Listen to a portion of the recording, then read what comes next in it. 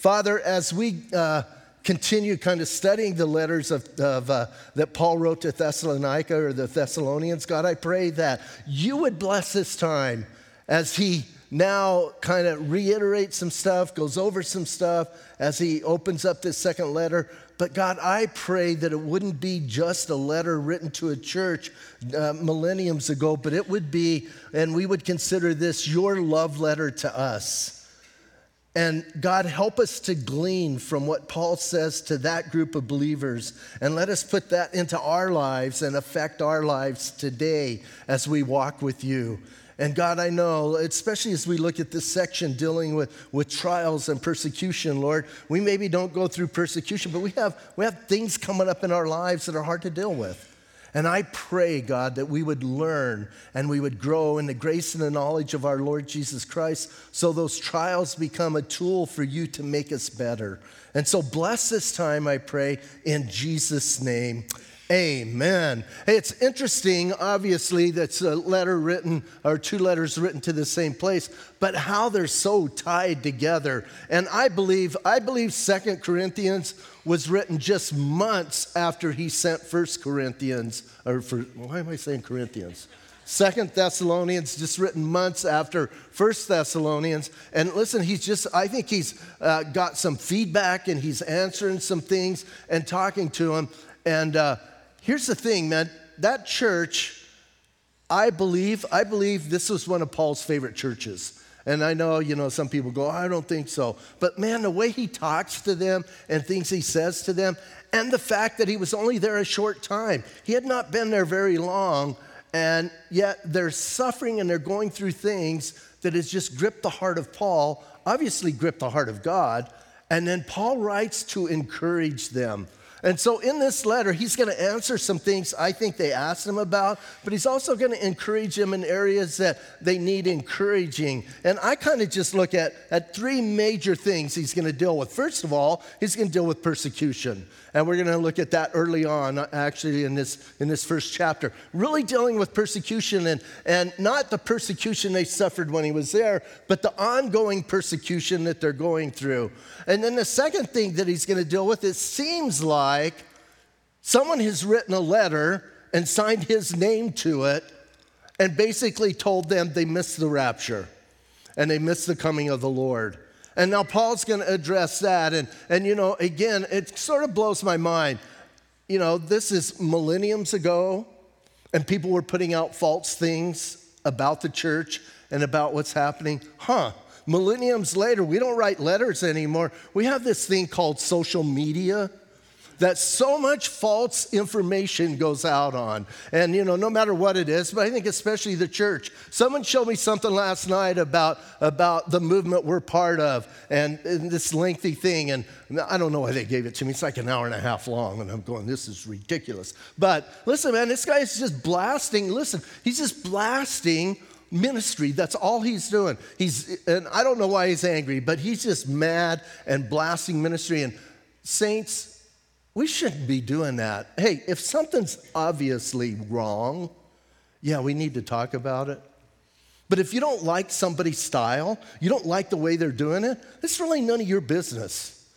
And we should be supporting that. So Paul, they're writing false things and saying Paul said this and Paul did this. And then the last part that he's really going to deal with that I think is kind of comical is the fact that some of them figured the day of the Lord is coming or the rapture's coming. So they sold their houses, they got their credit cards, they maxed them out, and they quit working.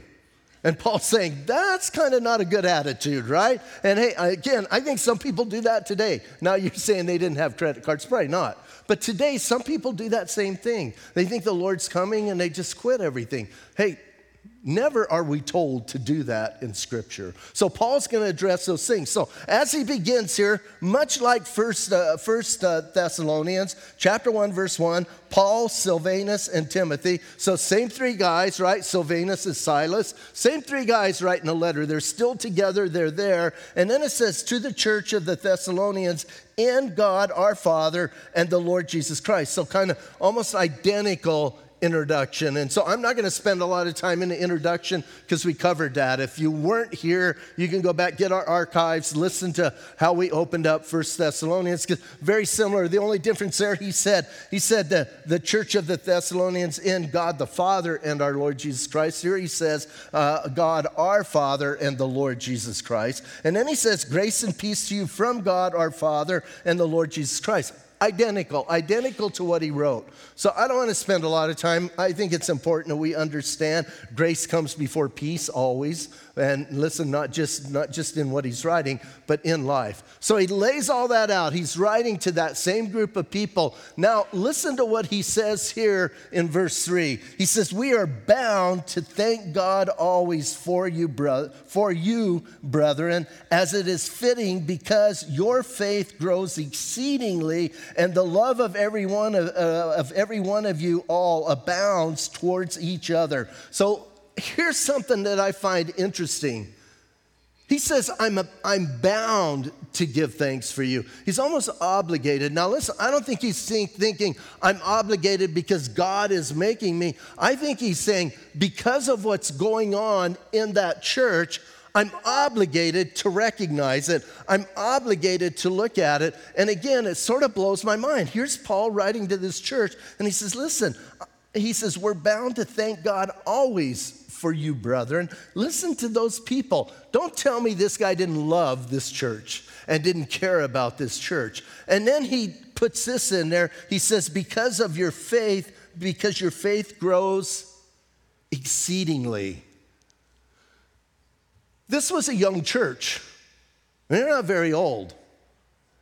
And yet Paul is recognizing that these guys are like zooming, if you will, on this scale of faith. And he didn't just say your faith is growing. He says your faith is growing exceedingly. He's seeing something in this church that's very unique, I think, compared to the other churches at that time and the other churches he planted. And he's recognizing that. He's understanding something's happening in that church in Thessalonica. You know what, that kind of makes me want to get in a time machine and go back and check things out. Something was happening there. And here's what's kind of fascinating. In the book of Acts, the church at Thessalonica gets 2.5 verses. There's not a lot written about it. Even in church history, not a lot about that church. But in Paul, I want to see what Paul was seeing in that church and the love. So not only did their faith grow exceedingly, he says, because your faith grows exceedingly, and the love of every one of you all abounds towards each other. Hey, here's what I found. As your faith gets stronger, your love towards others will grow and will increase, and you will have concern about others. And that's what's happening there. Now, here's what's sort of fascinating to me. Commentators, I think you guys know I've talked a lot. I love to study. I love to dig in, and I love to look at it. And, I like this. I didn't come up with this. Somebody else did. But I like to say this. Some commentators are more common than others, right? And some taters are more common than others. So you read these guys, and they go, here's what they did. They look at verse 3, and they go, well, in 1 Thessalonians, he talked about faith, love, and hope. The three things that we brought up. And here he only talks about faith and love. Read the next verse. That's what I whisper to, not you guys, not yet. Them. I tell them, read the next verse, because the next verse does talk about, and I'm thinking, why do we all of a sudden stop? And do you ever read a letter from somebody and you just stop kind of midway and you don't finish what they're saying? That's rude, right? Because you want to find out what they're totally talking about. So here's the thing.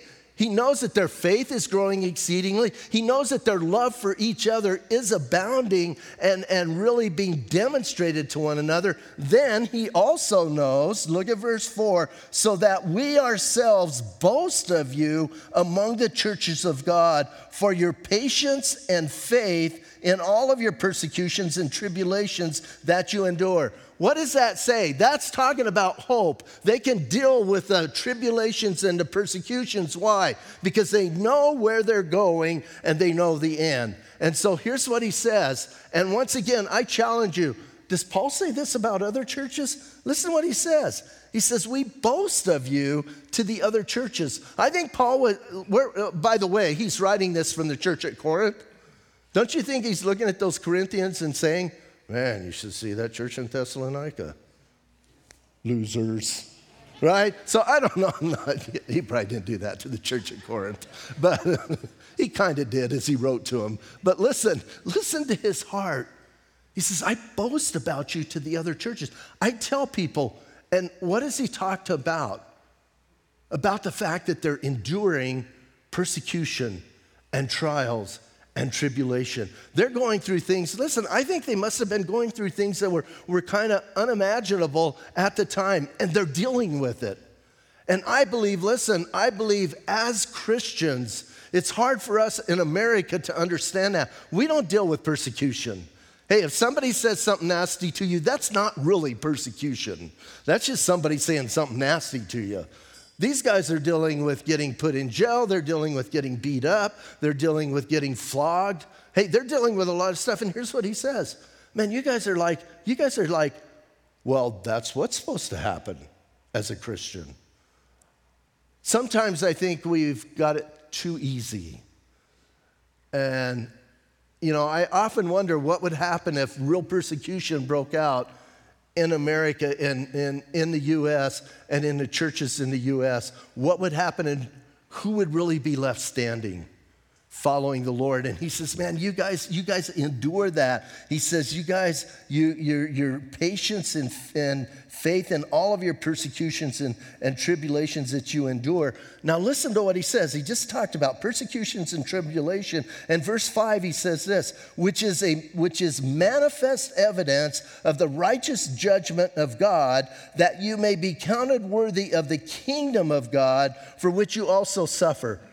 Does that sound a little weird to you? Here's what he just said. Your suffering, your persecution, your tribulation is a manifest evidence, is the evidence that we're looking at of the righteous judgment of God in your life and in your world. Does that make sense? Most of us, listen, if we're being persecuted or, quote, persecuted, I'll put it in air quotes, right? If people are being mean to us and someone's coming against us, our first reaction is, well, that's surely not the righteous judgment of God. That has to be the enemy, right? And we yell at the devil.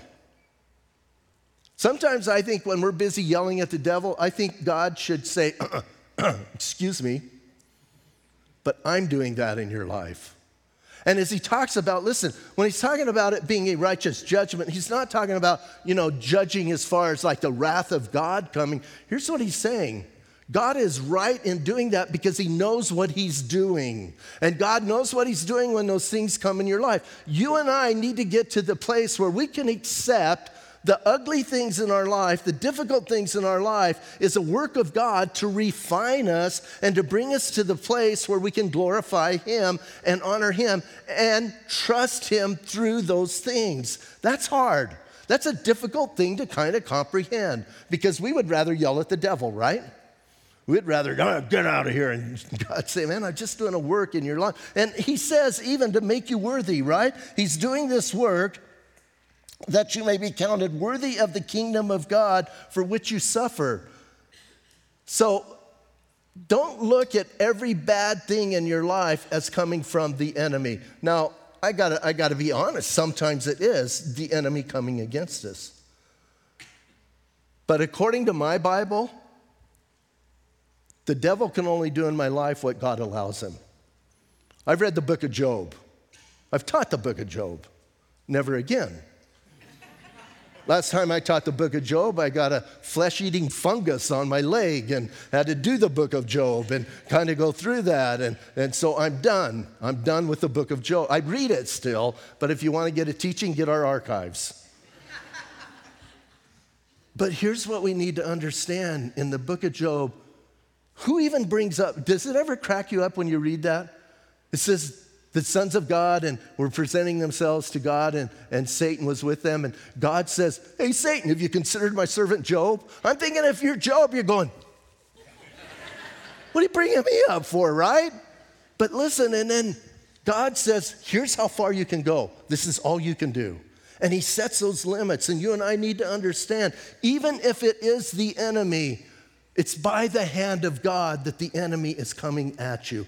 And check this out. It's the righteous judgment of God in that situation. He's making a good judgment call, whether you agree with it or not. So kind of makes the world look a little bit different, doesn't it? I mean, just worldwide, just think about that. God is in control. Do you believe that? Yeah, we say that, but then we sit and complain and moan and groan and yell and get mad and kick our feet and do all these things. He's in control. And we need to accept that and understand. So he says that. He says, and now listen, that's intense. And then he says, listen, for the kingdom of God for which you suffer, verse 6. By the way, 3 through 8 is one of Paul's run-on sentences, that he's famous for. It's like, dude, do you know how to write a period? Like you put some, marks in there. But listen, in verse 6 is still going. He says, listen, this kingdom of God for which you suffer, verse 6, since it is a righteous thing with God to repay tribulation, with tribulation those who trouble you. So here's what he's saying.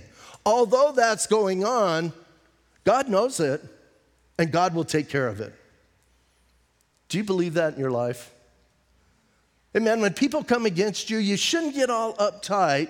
Actually, you should feel a little sorry for them, because if they don't repent and turn to God, he's going to get them. And it may not be today, it may not be tomorrow, it may not even be in this lifetime, but they're going to pay. And that's just what he told these guys. As you're going through this, you need to know that God is going to take care of that, because it's a righteous thing that God would repay tribulation to those who trouble you. Verse 7, and to give you who are troubled rest with us when the Lord Jesus is revealed from heaven with his mighty angels. So here's what he's saying, man. We will get rest. I remember talking to somebody, and I'm not one of those guys that have endless energy. I run out of energy, and there's a few guys that in my life that they just like go and go and go and go, and I think, man. And one friend, he used to always tell me this: I'll put my feet up when Jesus comes. I'll get my rest when Jesus comes. And that's what this is all about. Listen, do you know that when he comes for us, that is the rest. When he comes, it's done. We can put our feet up, right? We're not going to sin anymore. We're not going to have to battle this flesh. We're not going to have to do those things. And that's what he's talking about. Now, listen, I know in verse 6 or verse 7, he says, hey, those who trouble you, you're going to get rest when the Lord Jesus is revealed from heaven with his mighty angels. Listen, now he's kind of tiptoeing into the day when Jesus comes to judge the world. We talk about the second coming of Christ. But technically, there's 2 second comings. One is not all the way to the earth. One coming is coming for his church, and he takes his church to be with him and never comes to the earth. Then the tribulation starts. Then he comes, puts his foot on the Mount of Olives, and things start going really crazy for those who are against him. He's talking about that here, and then people say, well, then he says you get rest when that happens. No, he says you will be at rest when that happens. You see, when we're with him, we'll be at rest. And so he says, then he's going to come with his mighty angels. And then look what he says, because this is intense. He says, when Jesus is revealed from heaven with his mighty angels in flaming fire, taking vengeance on those who do not know God and on those who do not obey the gospel of our Lord Jesus Christ. Whoa. Here's where I think 2 Thessalonians gets intense. And here's something my prayer is, as believers in Jesus Christ, that this would pierce our hearts. Do you hear what he just said? Jesus is coming to judge. And when he comes to judge, it's over. And I don't know about you guys, but that should send chills down our spines, that he's coming with flaming fire, taking vengeance on those who do not know God and those who do not obey the gospel of our Lord Jesus Christ. He kind of gives 2 groups of people, but they're really one big group. They're people without Jesus, those who don't know Jesus. Shouldn't you and I do everything in our power to keep people from facing that? Shouldn't we be dragging people? Shouldn't we grab people on the street? You're coming to church with me. I don't want to come to church. I don't care if you want to come. Whenever I witness to people, I do bring up eternal punishment, and we'll get there in a moment. And I think it's important to do that. And oftentimes people will tell me, I don't believe in that. And here's what I tell them, I don't care. Doesn't matter if you believe in it, doesn't make it go away. You can say you don't believe in a lot of things, the reality, and they're there. And I said, so I do. And then I always challenge people with this. This might sound like weird to you for some, evangelistic challenging, but I always tell them this. They tell me they don't believe in hell, they don't believe in eternal punishment, they really don't believe in God. And here's what I tell them. So I do, and that's affected how I live. It's affecting my life. If I'm wrong and you're right, what have I lost? Nothing. I've lived a good life. I've had a good life. And if I just die and that's it, I've lived a good life. Now, I don't believe this, but I tell them, I haven't lost anything. But if I'm right and you're wrong, what are you going to lose? Everything. And we need to hit them with that. Hey, don't be afraid to engage, and don't be afraid even to kind of take their side somewhat. So he says, listen, he's coming. Now, here's what he's talking about. He's talking about those who do not know God, those who do not obey. And then he's talking about end-time judgment when Jesus comes. Now, there are two judgments coming.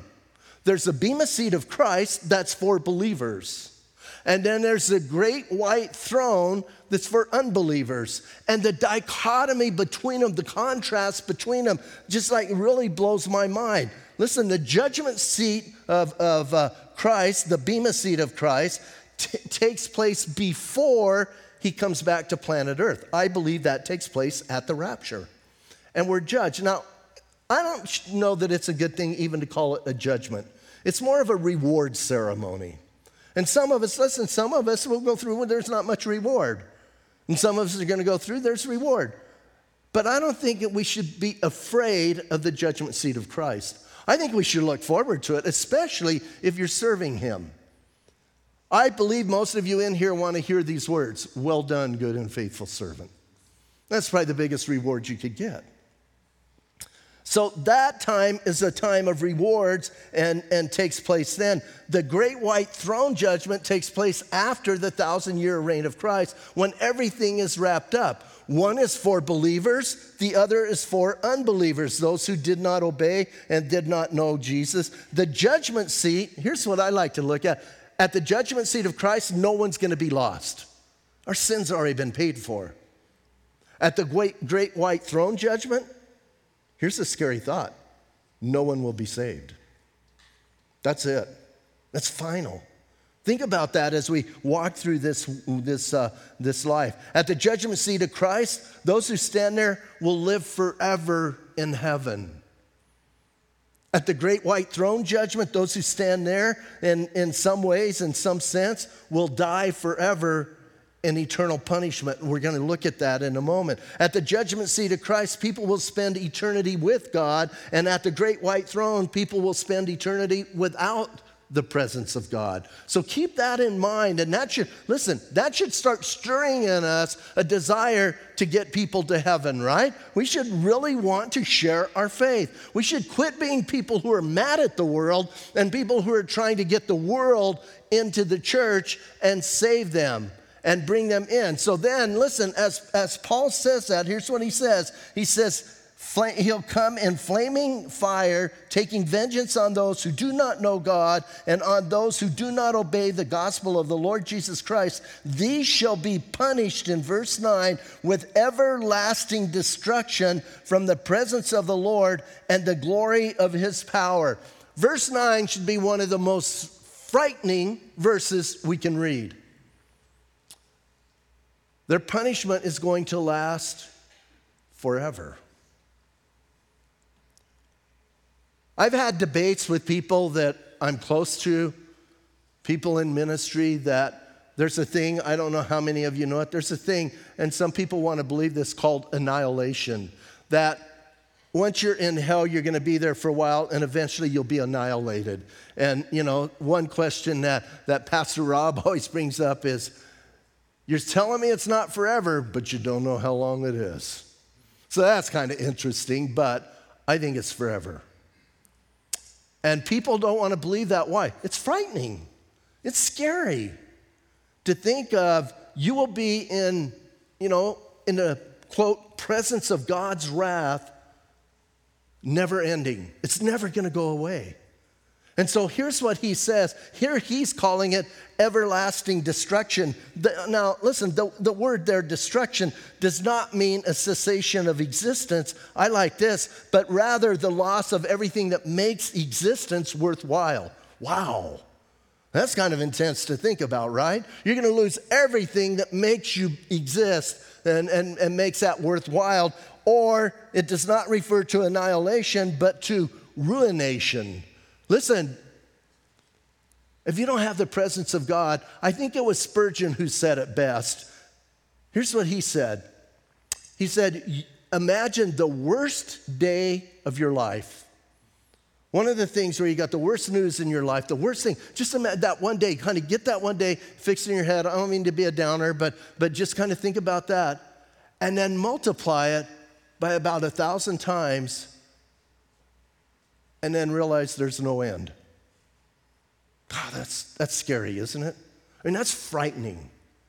And when we get it in those terms, listen, I read a lot of commentaries. They're trying to water down 7, 8, and 9, and they're trying to make them something palatable and something good. Nothing about hell is good, ever. Do you know Jesus spent more time talking about hell than he did heaven? And so as we think about, listen, it is a place that is a guarantee place if you reject Jesus Christ for those who don't know him and those who do not obey the gospel. How do you obey the gospel? Listen, this isn't a legalistic thing. How do you obey the gospel? By believing that Jesus Christ died for your sins, that his death on the cross took care of your sins. So that's what's going on here. So here's what Paul is trying to tell this church. Yes, those people are coming against you. Yes, they're even killing some of you. And yes, it's a horrible life, but you need to realize they're facing a horrible eternity. And that's going to make how you look at your persecution a little bit different.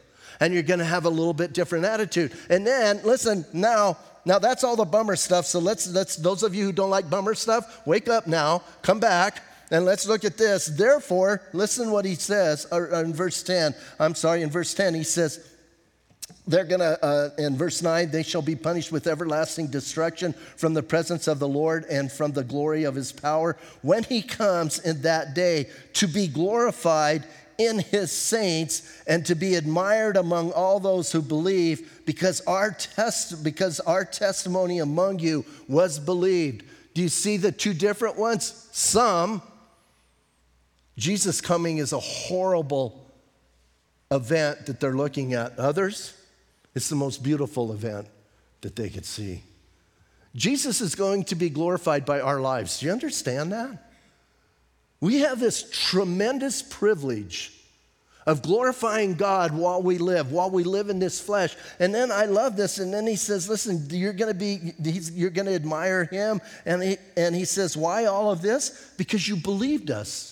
Because you believed what we said. And then it gets even a little bit better. Look at verse 11. Therefore, we also pray always for you that our God would count you worthy of this calling and fulfill the good pleasure of his goodness and the work of faith with power. Here's what Paul's saying. Man, I'm praying that you make it to the end. Now, here's what I know. They're going to make it to the end because God saves us eternally. And we're saved. And some people say, why should we pray for God to do something that we know he's going to do? And I understand that gets a little bit like, why am I doing that? Well, let me give you a clue. God does not work in a vacuum. God works through people. And God works through people's choices. And God uses prayer. How do I know that? Because he tells me to pray.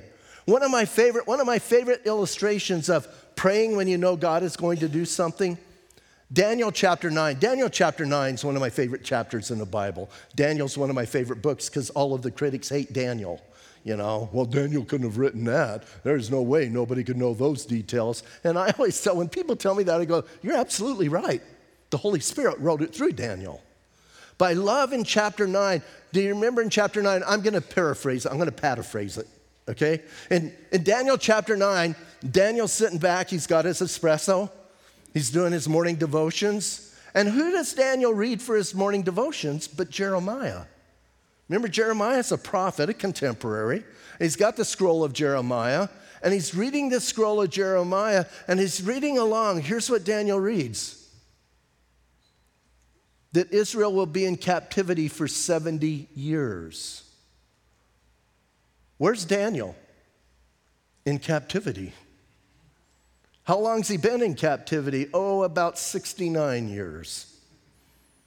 And he just read the word of God. And here's what Daniel knows. At year 70, they're out. He knows that. Why? Because he read it, because it's God's word. So what does Daniel do? He puts down his thing, finishes his scroll, finishes his espresso, goes outside, calls everybody together and says, let's celebrate in the streets because we're going to be released in a year. It's not what he does. What does Daniel do? He prays. He prays that God would release them on the 70th year. Now, some of us go, that's a waste of time. No, it's not. It gives us an illustration that, hey, just because we may believe with all of our heart that God is going to do something, we still pray through it. Why? Because he's going to use that in our lives and in the lives of others. And I do believe, listen, I do believe our prayers, according to what I've seen in Scripture, can move the hand of God. Not that we change things, but God uses us. And it should be a privilege that we understand. We get to talk to God. So here's what Paul is praying. God, make them worthy and make them count to the end.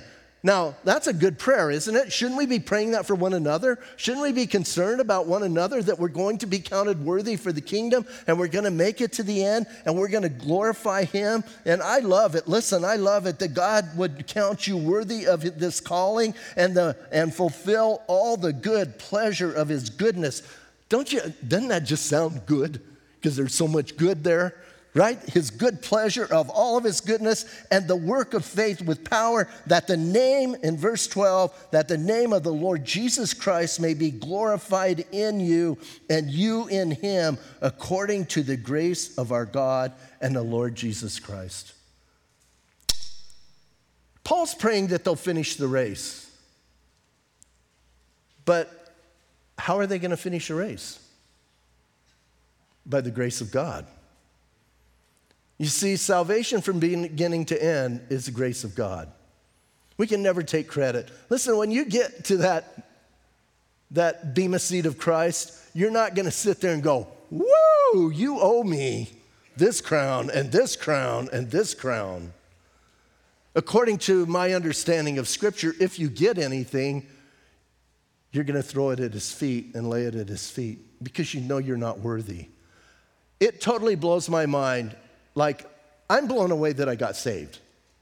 I know a lot of people think they kind of deserve to get saved, and maybe you're in that camp. I'm shocked. I look in the morning in the mirror, and I go, God, you are so funny. You saved me. You saved me.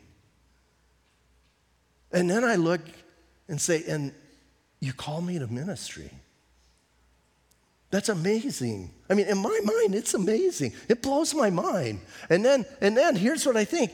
And I get to do this ministry, and I get to teach his word. And when I get all done, here's what I know. He's done everything, and he does all the work. He fills me with his Spirit. He gives me the ability to do it. He kind of pushes me along sometimes when I don't want to do it, puts me in situations where I have to do it. And then here's the thing. Then he goes, and in the end, I'll give you a reward. For what? You did everything. You know my famous saying, right? We're just hoses. None of us congratulate our hose when we're watering something. None of us sit there and go, oh, hose, you do so good. Of all the hoses in the world, you're like the best hose ever. We just use our hose, right? And that's what we're just hoses. And when we understand that, listen, when we understand that, God can do great things through us. And I love the idea. Paul's wanting him to finish. Paul's praising them. Paul's encouraging them. And then he says, but it's all by the grace of God. That's how it happens. So saints, chapter 1's full of stuff. We got to learn how to deal with persecution. We got to get an understanding of those who persecute us are in some serious trouble if they don't get saved. And we need to understand the reality of people, what's going to happen to people who do not know Jesus Christ. That's frightening.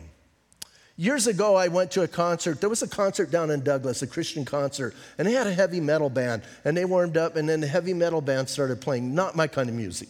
I'm not saying it's bad, but it's like I don't listen to much heavy metal music. And these guys are rocking out, and I'm thinking, wow, that's kind of weird for a Christian concert. And then someone came up and handed me a track. And I took the track, and here's what the track said: there are no unbelievers in hell. And I thought, what kind of heretical organization is running this thing? What is going on here? Then I opened the track, and here's what it said: 30 seconds in hell will make you a believer. Listen, but then it's too late. Does that chill you? I mean, that just struck me, man. I read that. And then I heard the guy singing Say Jesus once, and I figured it was okay. I couldn't hear the rest of it, but I did hear Jesus. But listen, saints, people are dying and going to hell, and it's our responsibility to shine the light and the gospel of Jesus Christ. Even those who are mean to you, even those who are nasty to you, even, the people who you don't like, share. Be a light. You're not always going to share with words. Some of it's going to be with your life, but do it. Let's stand up and pray.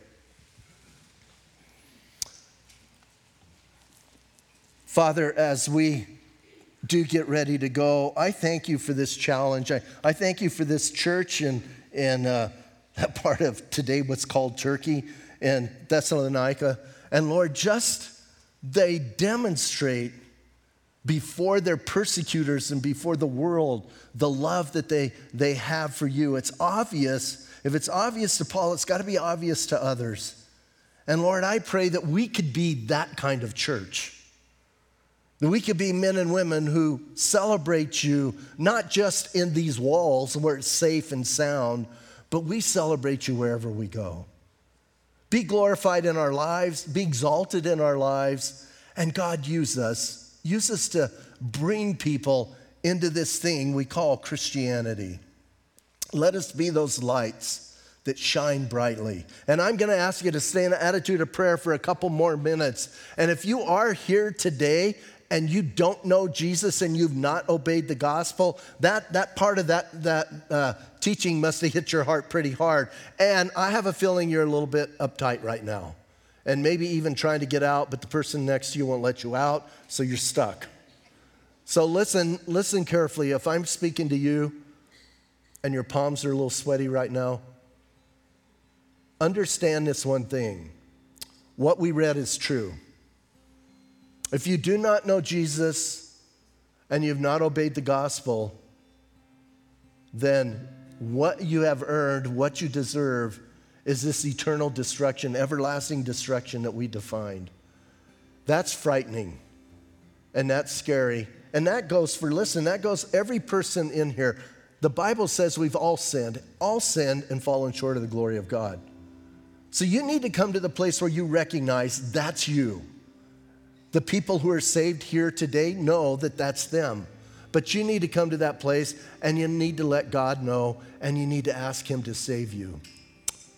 It's kind of some bad news. The good news is Jesus Christ died on the cross for you. He went to the cross, paid the penalty that you owed, and now he holds out to you this receipt that I suffered your eternal destruction and I've taken care of it. Here, now you can be saved.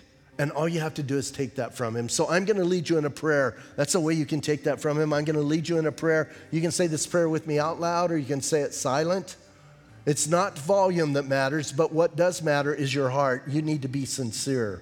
If you're backslidden today, hey, if you're backslidden, then I want to just encourage you to front slide. Come home to Jesus. Come back.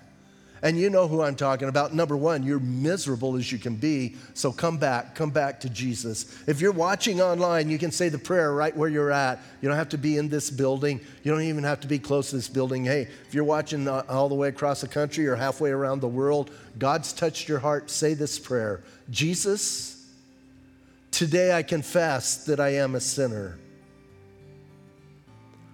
I'm sorry, Lord, that I sinned against you. And right now I'm asking you to forgive me.